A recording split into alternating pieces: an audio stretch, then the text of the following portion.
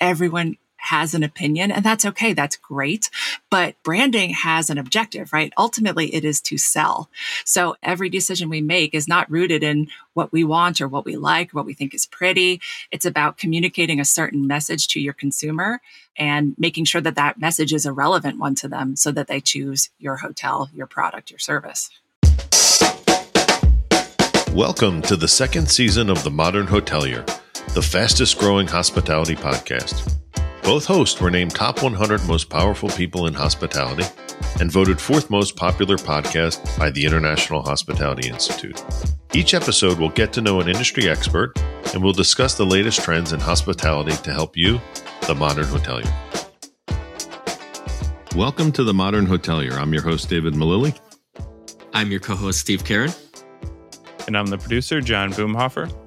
This episode is sponsored by ResRecover by CartStack. Built for simplicity, ResRecover by CartStack makes it easy for hotels to recapture over 15% of lost online bookings and drive more direct revenue. The turnkey technology layers seamlessly alongside your booking engine and grows your direct bookings automatically by triggering automated and personalized email reminders to visitors that abandon a reservation. Ready to give less of your revenue to OTAs? Try ResRecover today to recapture lost bookings, boost the ROI of your marketing engine, and make your guests feel like you truly value their business. Modern Hotelier listeners get free email design and a guaranteed ROI of 10x minimum. Visit themodernhotelier.com and click offers to get an exclusive deal. Steve, who do we have on the program today?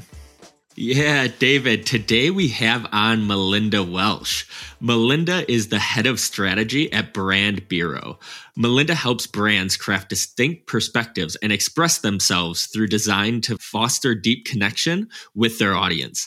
She's also a co-host of Brand Box podcast and does some teaching as well. Welcome to the show, Melinda. Thank you so much for having me. Welcome. So we're going to go through really three sections. We're going to do a lightning round and then get into kind of where you grew up, talk about your career, and then go into industry topics. Sound good? Amazing. Okay, here we go.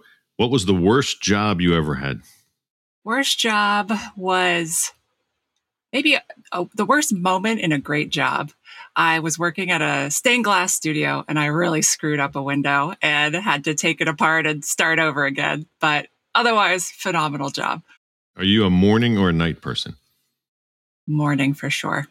So if you had to delete all the apps off your phone except for three, what three apps are you keeping? Gotta keep Spotify, probably Gmail. I'm a bit addicted, but even more addicted to TikTok. Not a poster, but that's replaced TV for me. What emoji do you use the most on your phone? The screamy face, just to, punctuate some drama. That's good. So do you have a favorite song? I'm sure I do. An artist, maybe? Steely Dan, all the way. Favorite restaurant? Oh, that one is so hard. How about in Williamsburg, your favorite restaurant? Maybe just, it's called Okonomi. It's this beautiful little omakase spot. Yeah. Okay, cool. It is a tough question. Maybe I'm going to get rid of that one. I don't know. If you had your own talk show, who would your first guest be on that talk show? Oh, I'm such a big fan of Bo Burnham. He does just the most insightful cultural commentary, and the songs are so good too. Yeah, that would be it. Okay. So now you've got a time machine. You can go into the future or back into the past. Which way are you going and what year are you going to?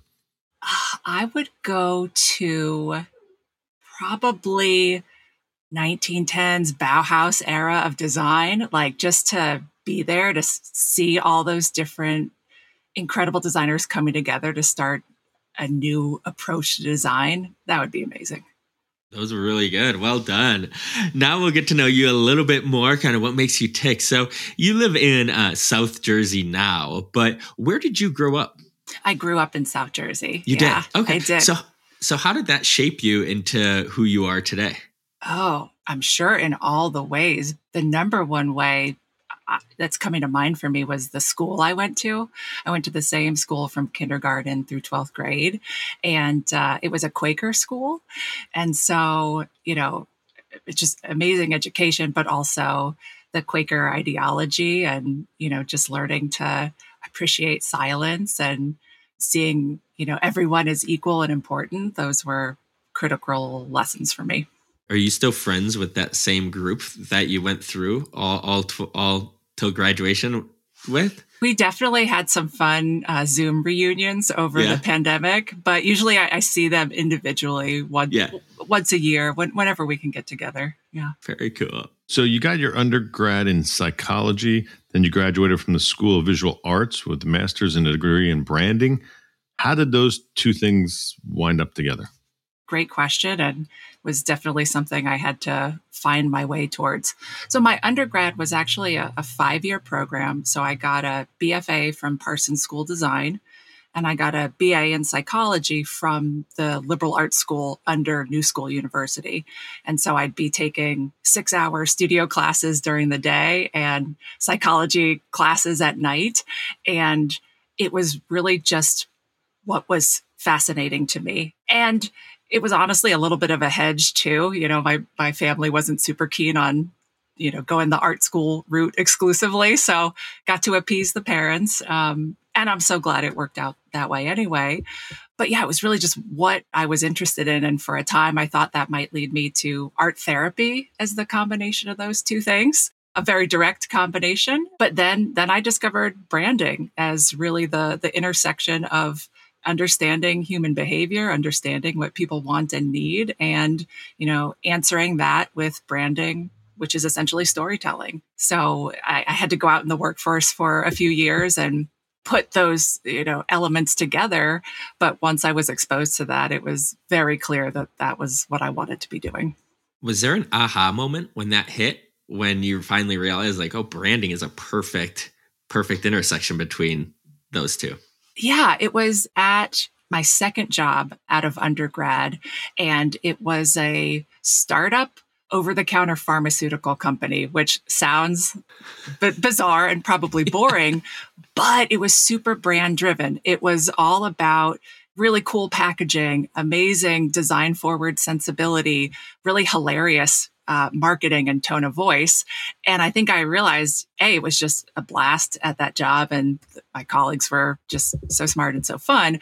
But I realized, you're imbuing all of this meaning, all of this relevance to a pill that I would otherwise have no relationship to, no interest in.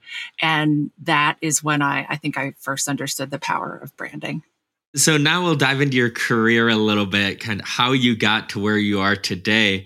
You were a project manager, then a creative director at The Door before coming to Brand Bureau.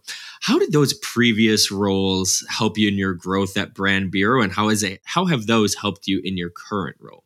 Oh, yeah, absolutely. What's so interesting about project management is it means something different, not only in every industry, but pretty much every company. And for me, I came into that because I was just an organized person. I was good enough at communicating, and I knew the creative process. And so that kind of just made me somehow a whiz. Whereas, they were doing things that were very natural to me, right? But they were really appreciated in the environments that I was doing that in, because it allowed the creatives to be super creative and the account team to, do what they were best at as sort of that function. And, I've come to understand that all of those are skills that I use every day in, leading the studio that I lead, managing the team, figuring out the best workflow that's going to get the right result and the best product. So, those were foundational skills and experiences that I think I draw on every single day. Sure. And now you're head of strategy. So what are your main responsibilities there? Sure. So really, it's oversight of all of the work that comes out of the strategy team. And our focus is primarily it's really the upfront work before design starts. So, you wouldn't just jump right into, making a logo or a visual identity. You'd want to understand who is the audience that this is for. What are they looking for? What's important to them? And, what's the business opportunity? What is the competitive set, hanging their hat on, so that if they're zigging, we know to zag over here so we can be different and stand out. So it's triangulating those inputs to arrive at an opportunity. And that's really the heart of the brand that then our designer colleagues visualize and bring to life either through graphic design or, interior design, bringing that brand through to the space. That's great. So you currently teach at the Pratt Institute and the School of Visual Arts in branding. How did you get involved in teaching, and why is it important to you? Oh, I love that. So I'm currently teaching at the School of Visual Arts. I have taught at Pratt in the past, but right now and it's an 11-month program. So I teach practically year round. And that came about because I'm an alumni of that program. So I took the program, was so inspired by the curriculum and the faculty, and built relationships that I am just so grateful for in my life. And when the opportunity arose to support those faculty as a TA, I took that up, and that just grew into more and more work and a faculty role there. And I love the opportunity to help kind of the practitioners of tomorrow think about our field, because it's changing all the time and it's only going to continue to change. And so arming them with the critical thinking skills to adapt and respond versus, the technique, that's what's super rewarding. And I love, the relationships. I've hired several of my former students and continue to work with them and see them grow. And that's incredible too. Yeah, I taught at NYU, and it was amazing because I think when you teach, you end up discovering the things that that you forget that you know. Completely. Because you know all these things and you're like, oh, okay, wait. And then when you're looking at the faces of someone who has no idea the history, or whether it be an industry or something, it's pretty cool. Oh, so well said. And also learning from, my fellow faculty members. I've been assistant faculty in this one course 8 or 9 times. I learned something new every single class. So you have your own podcast, The Brand Box. You talk about strategies and the effects of brands. Tell us more about the podcast and why you started it. Oh, sure. Yeah, that's with my colleagues, Dr. Tom Goriello and Mark Kingsley. They're faculty at the SVA Masters in Branding program. And we just always clicked. And part of the process that we engage together is kind of like the Socratic method. We just riff until, we'll just poke at a cultural phenomenon until we collectively understand it. So Tom comes from a clinical psychology background. Mark's a designer, and he's really interested in semiotics. And I'm sort of in the weeds of the industry. So I'll often bring kind of a client perspective or a cultural perspective, thanks to my TikTok safaris. And we just love, for example, the latest phenomenon with Bud Light really getting caught in kind of the cultural crosshairs there. Just, a fascinating phenomenon, wanting to understand it. How did we get to this place? Not just, how did Anheuser-Busch, ABI, InBev get to that place, but how did we as a culture get to the place that this is how we respond to brand behaviors? Like, that's huge. That's new, and that's a shift, and we want to understand it. Very smart. Do you have a favorite brand that just does things really well, you think? It changes all the time. What's hard is when you work, I don't know if you both feel this way, but I find that when you're in an industry, it's so easy to become cynical and to really pay attention to the misses rather than sort of what's going so well. So give me a couple of minutes. I might come back and have an answer. We'll come back at the end of the episode. We'll come back. Yeah, I can be very cynical when it comes to hospitality, but anyway, that's what the old guys do. So, well, count me an old guy then. Yeah.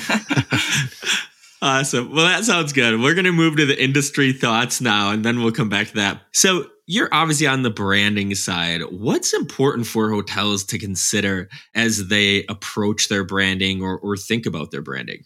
Yeah, a couple things come to mind. I think first and foremost, the brand is so dynamic, and the heart of it lives on property.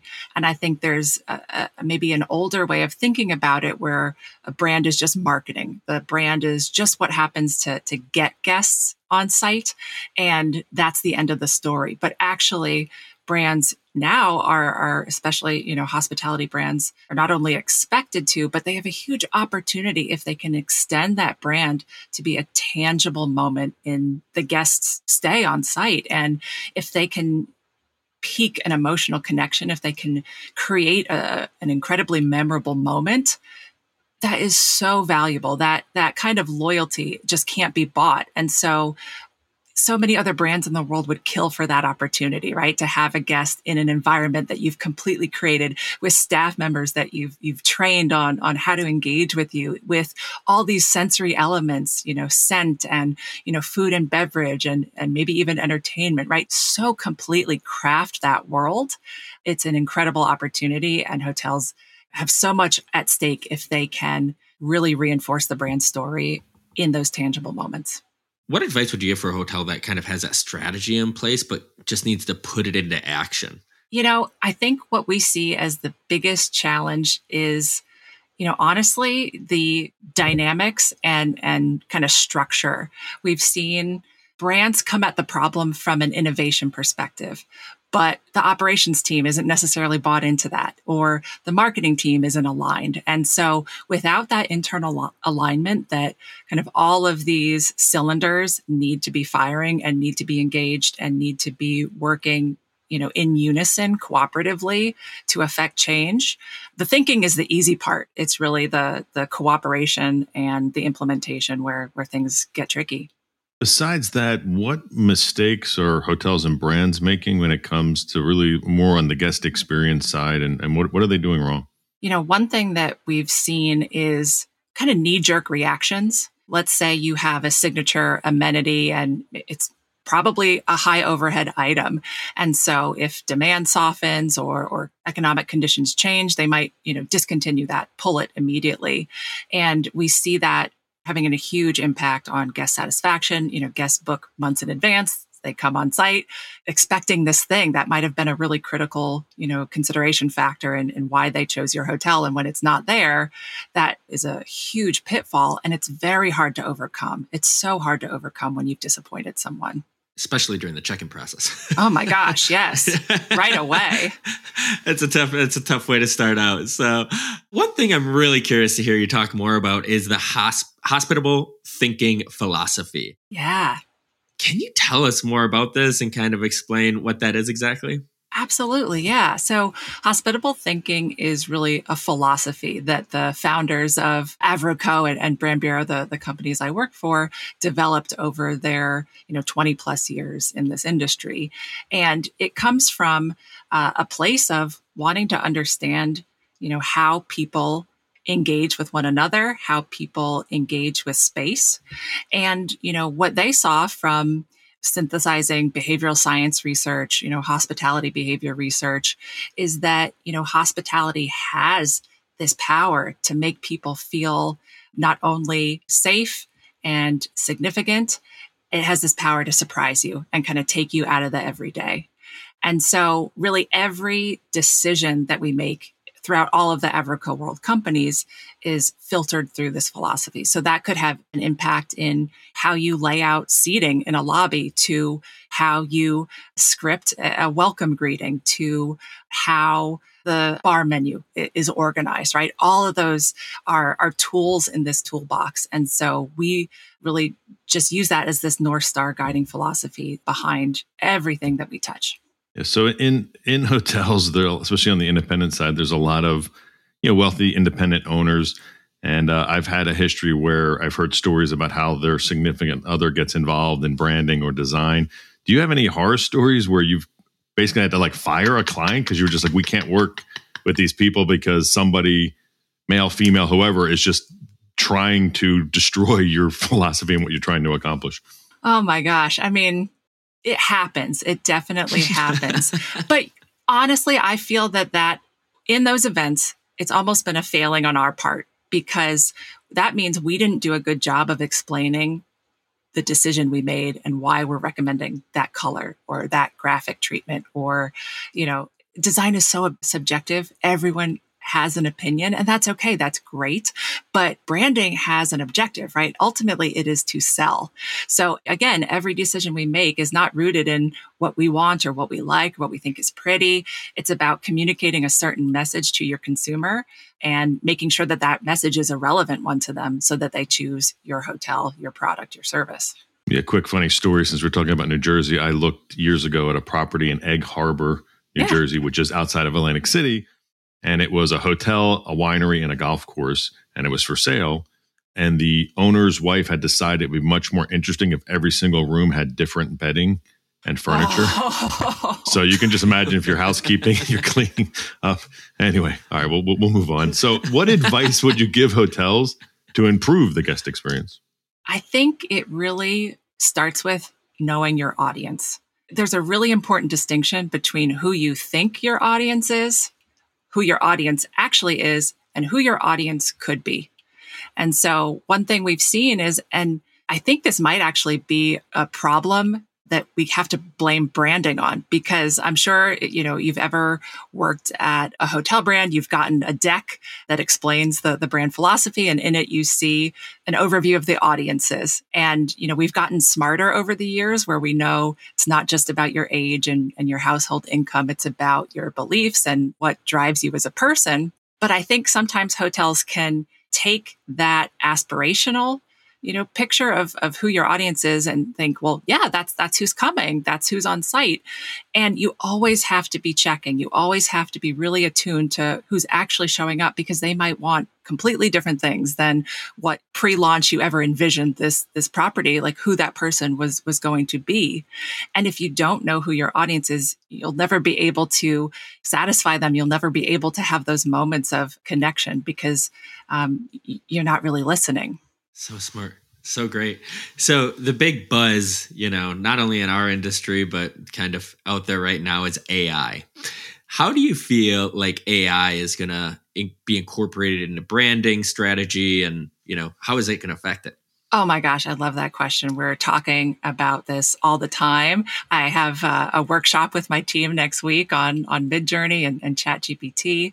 It's going to change it a lot. What I do believe, though, is that there will be, I think, quite some time before the intelligence is really able to synthesize the work. What I think you'll be able to do is plug in and, what is the competitive analysis of the Edition Miami?